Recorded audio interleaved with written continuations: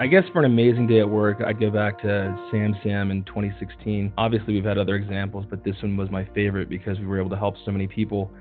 SamSam was a threat that was basically a ransomware, not quite a worm. It required the actor to go in and manually spread it, but from a victim perspective, it felt like a worm would hit your network and ransom all your machines. And it particularly targeted U.S. healthcare. So at the time, we were seeing hospitals all over the country getting ransomed off, and so naturally we decided that wasn't acceptable.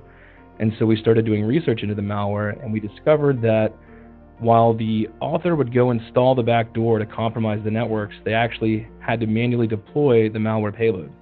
And so by looking over logs and working with incident response, we were able to determine that there was approximately 70 days to do that. And so in Talos, we thought, hey, you mean I have 70 days to save these customers before they lose their data and these hospitals effectively get shut down, like literally preventing people from getting medical care? That's Craig Williams, Director of Talos Outreach at Cisco.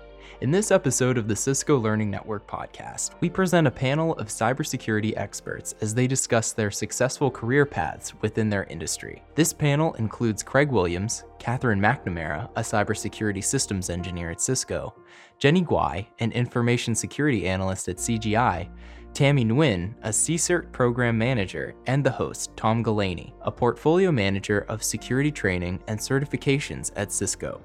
These panelists discuss their own job roles, as well as opportunities and challenges they have faced throughout their careers. We've got a great selection of panelists lined up, and they come from a variety of different positions within cybersecurity. So this will be a great chance to kind of take a cross-section of some very different job roles within security, get a chance to meet with each of them. Tom moves next to a slide in the presentation that shows that there are more types of security job roles than ever before.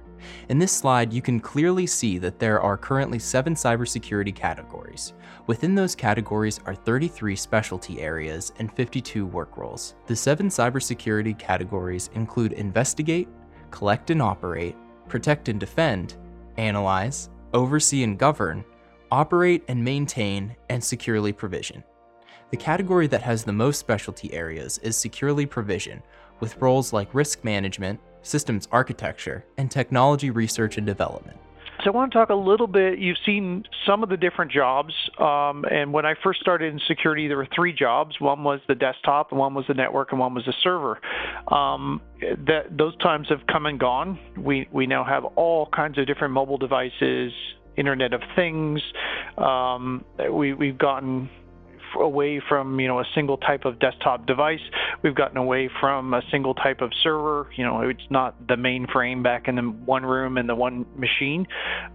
We now have this very diverse environment that we're building the IT stack on top of, and the security roles have evolved as well. In my work with the National Institute of Standards here in the U.S., they have started working on, or they've been working on for some years, categorizing a lot of the jobs in cybersecurity. They now have a list of 33 specialty areas, which I've got on the screen. Don't memorize these. 52 different work roles. For something on the scale of a very large organization like the government, they really need to finely slice all the activities down and quantify them and standardize them. In a typical business, we wind up with a little bit less, but to give you an idea of how complex, there's 52 different jobs you could apply for, and that's just job types. And each one of those types has junior and senior level roles. Within that federal framework, they have 630 knowledge points, 374 skills, 178 abilities, and 1,007 tasks. You don't need to know all of that. Most of these are just small points on that. Tom moves next to a slide depicting how certifications map to careers within the cybersecurity industry. On this slide, Tom shows a circle that is divided into 4 parts, like a pie chart. The first section is labeled CSO and managers. The second section is secure infrastructure architects and engineers. The third is labeled secure infrastructure engineers, technicians and administrators. And the final section is cybersecurity specialist. Underneath the secure infrastructure architect and engineer's role is the indication that this kind of a role requires the CCIE security certification, one of the highest certifications in the cybersecurity field. The secure infrastructure engineers, technicians, and administrators require CCNP and CCNA security certification levels, and a cybersecurity specialist requires the CCNA CyberOps certification in order to be on the security operations team. So when I try and boil it down and try and bring it back to something that, if you try and explain 52 different job categories to your average person, their eyes cross and they fall over and run out the window. So we're really looking, instead, I try and break things down into 4 general areas that most of the jobs fall under. We have managers, we have architects who are designing the systems and setting them up and figuring out where you put the security control points. We have engineers and technicians that are out there building, and then we have operations specialists that are responding to events as they occur. So you can think of this, I like to divide the blue side of this circle as kind of what I call build the castle. So you're designing how the castle is built and putting the defenses in place and figuring out how to structure that so that it can be secure. And then the green section that I have in there is a little bit what I call guard the castle. That's the 24/7, what happens if something goes bump? Who is picking up that notice and doing something with it? And then, of course, we have managers, and we deal with fun things like budgets and legal regulations, and not so much on the technical end, but you have to be technical enough to understand what it is that you're dealing with. So with that, wanted to talk a little bit about, jobs in cybersecurity and the different types of things out there. We're going to set back at the beginning here and start with Catherine again. Wanted to know, in your job role as a systems engineer, what's a typical day at work like, and then what's your best day at work or your most challenging day? Just give people a feel for what it's like to be in your particular position. Yeah, sure, not a problem. I'm at a point where I'm not in operations anymore, so it's more about design and architecting and kind of finding out what the client's needs are. So, for example, every company has a cybersecurity initiative of some sort. It could be network segmentation, data segmentation, could be DLP. They have some sort of pain point or regulation they're trying to meet or solve. And so a lot of my job is listening to that and trying to craft a solution that would meet those business and technical needs. So those are average day, good days. I think most of them are good days. I think but because I'm a little bit of a tinker and I do like staying technical, there's also work where sometimes things aren't working as correct or need to be modified, and sometimes I'll be jumping on the phone, also helping with the client out, maybe with some advanced services or other engineers trying to troubleshoot or find out why something's not working as it should. I wouldn't say those are necessarily bad days as long as the problem gets resolved, but I think for the most part, I love my job, so mostly good days. I think that the only time I probably have a bad day is if I'm somehow unable to meet those objectives. And it's not necessarily if it's just a Cisco solution. A lot of my clients or my customers are, have a kind of mixed architecture, mixed vendors, and it's all about trying to meet meet their business needs. So it might be working with different vendors and trying to craft a solution where you take many moving parts and make it work together. And something about that actually, is just really fun to me because it's like solving a puzzle or playing Tetris. You're trying to see how it all fits in to solve that problem.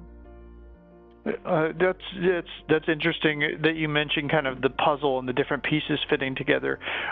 You mentioned like different systems and things tying together. What about the people side of things? Like what kind of different folks do you work with, across? Are there compliance departments or other IT folks? How does networking versus security versus the server guy, how do they all work together with you? Yeah, So it depends on the project. Usually I meet with, like, to start, I meet with like higher level, like CISOs, CIOs, trying to find out what their business needs are. And then you get more granular depending on what it is. Like I may need to meet with like something that's completely outside of what's classically seen as security, like a Active Directory team or a VMware team, depending on what we're trying to solve. Meeting with the engineers and trying to get them to buy into a solution, or seeing what their technical limitations are, is all part of whether I'm talking part of the figuring out the solution is talking from high level all the way down to the engineer level. So I wouldn't say that I particularly just have to meet with managers or engineers. I'm usually going all the way down the stack, depending on what it is I'm trying to solve. But I'm usually talking to the highest guy on the totem pole all the way down to the engineer. That sounds fun, that you're getting to actually go and start with like business objectives and different policies, and then take that all the way down to this is where you plug this in and turn this on. Exactly. And then one thing I think is like, so there's a lot of different jobs in IT. Some require more social skills, some don't. Soft skills are always important, I think, to some degree. But in my job role, I have to leverage soft skills a lot. I have to be able to jump up and start whiteboarding right away, and kind of talk through solutions, and be able to simplify really technical solutions for the C-level, but also dig into the weeds for the engineers. Excellent. Thanks, Catherine. Now I'm going to move over to Jenny, who spends a lot of time in the security operations center and dealing with all these incidents. Could you tell us a little bit about what's a typical day like in the SOC? Like what's a great day in the SOC, or what's a challenging day? Yeah, sure. So typically when I come in every day, the first thing I do is I check to see if there's any active incidents that need further investigation, or need, another set of eyes, or if there's something that we need to respond to a client to, like ASAP. And then I usually take a look at cybersecurity news, see if anything new's come out, like check if there's any new vulnerabilities that may affect us, stuff like that. And I think the best days are when I get like a really challenging log request, so that I have to like bounce off a bunch of tools and try to like sneak way down and like pull this one log that like is like, aha, that's where the problem is, or that's where it started. It's probably my favorite thing to happen. Conversely though, challenging days are when you have like a bunch of those at once and they all need to be done, immediately. So that can get a little hairy, but it's still a lot of fun. Yeah, sounds like one of those positions that you never exactly know how the day's going to go, and at the end you always come away saying, "Wow, that was pretty amazing." Yep. Yeah. Exactly. Quite a ride every day usually. Could you talk a little bit about the security teams and who you interact with, and kind of how you work as a group to solve things versus kind of on your own console? Sure. So I work a lot with the frontline analysts. They're usually the ones that see things come in, and they may come to me and say, hey, I've seen this. Can you dig deeper? As well as deal with the people who are working on the content, and pretty much the whole, from frontline all the way up to probably the director, may deal with at some point, depending on if it's like client involvement or if it's just maybe an internal incident, then may just be the frontline team, stuff like that. So there's a lot of interaction in the various people that work in the SOC, not so much outside the SOC though. Excellent. So it really does take a team to secure things. Mm-hmm. All right. Well, thanks, Jenny. Let's move on to Tammy, and I wanted to get a little bit of a feel for what's your typical day at work like. What's a really good day that you say, "Wow, that was awesome," and what's a particularly challenging day look like for you? So a typical day for me on the CSERT team is a lot of it is working with the technical subject matter experts on my team. So that's our architects, the investigators, the analysts, the engineers, in order to design and implement different monitoring strategies for like some of our critical engagements. So my team's responsibility is, we're within operations, and our responsibility is protecting Cisco. So this includes monitoring, investigating, and mitigating all the computer security incidents on Cisco's corporate network, hosted solutions, and our new ventures. And so a lot of it ends up being, our internal network, as well as the different cloud infrastructure solutions that we sell to external Cisco customers. So as I'm dipping into this new role, I'm learning a lot of how my previous role as a SOC analyst really taught me what I need to do. So a big part of that is conveying, some of the challenges that we have to our management team, and defining program and project roadmaps, and when we have to design a new solution and we do a lot of designing, development, and delivery. So it's rolling out new security engagements to our clients. And when I say our clients, they're generally internal Cisco customers, or internal Cisco. So I guess starting with that, I think my best day at work is, it's going to sound a little funny when I say this, but it's when we have like a big incident that comes in, or a big case, and everyone just pitches in together and works on it.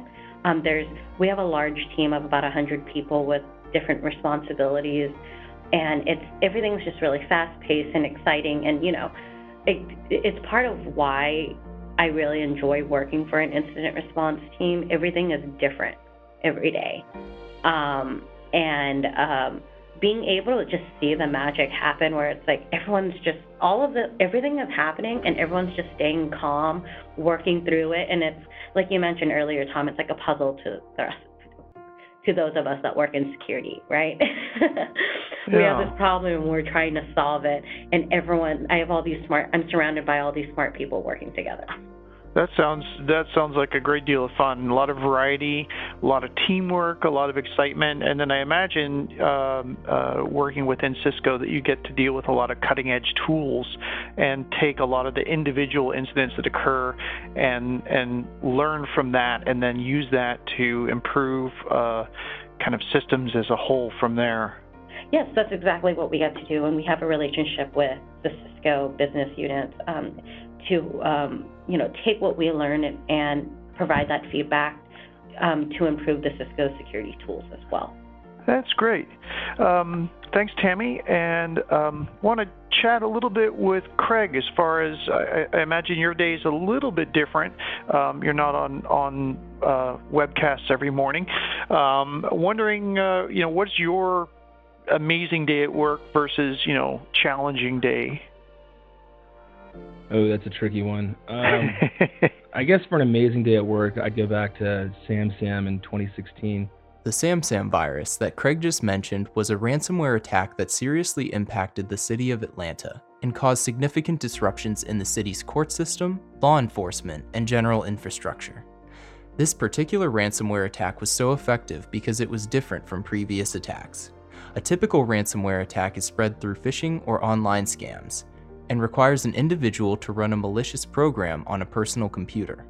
SamSam, however, was able to penetrate a system by exploiting vulnerabilities or guess weak passwords in a target's public-facing system, and use password discovery tools to start to gain control of a network. Little is known about the hackers behind this attack, but what is known is that this ransomware attack has collected an estimated $1 million. Many experts in the cybersecurity field believe this attack is bound to resurface. Obviously, we've had other examples, but this one was my favorite because we were able to help so many people. SamSam was a threat that was basically a ransomware, not quite a worm. It required the actor to go in and manually spread it, but from a victim perspective, it felt like a worm would hit your network and ransom all your machines. And it particularly targeted U.S. healthcare. So at the time, we were seeing hospitals all over the country getting ransomed off, and so naturally we decided that wasn't acceptable. And so we started doing research into the malware, and we discovered that while the author would go install the back door to compromise the networks, they actually had to manually deploy the malware payload.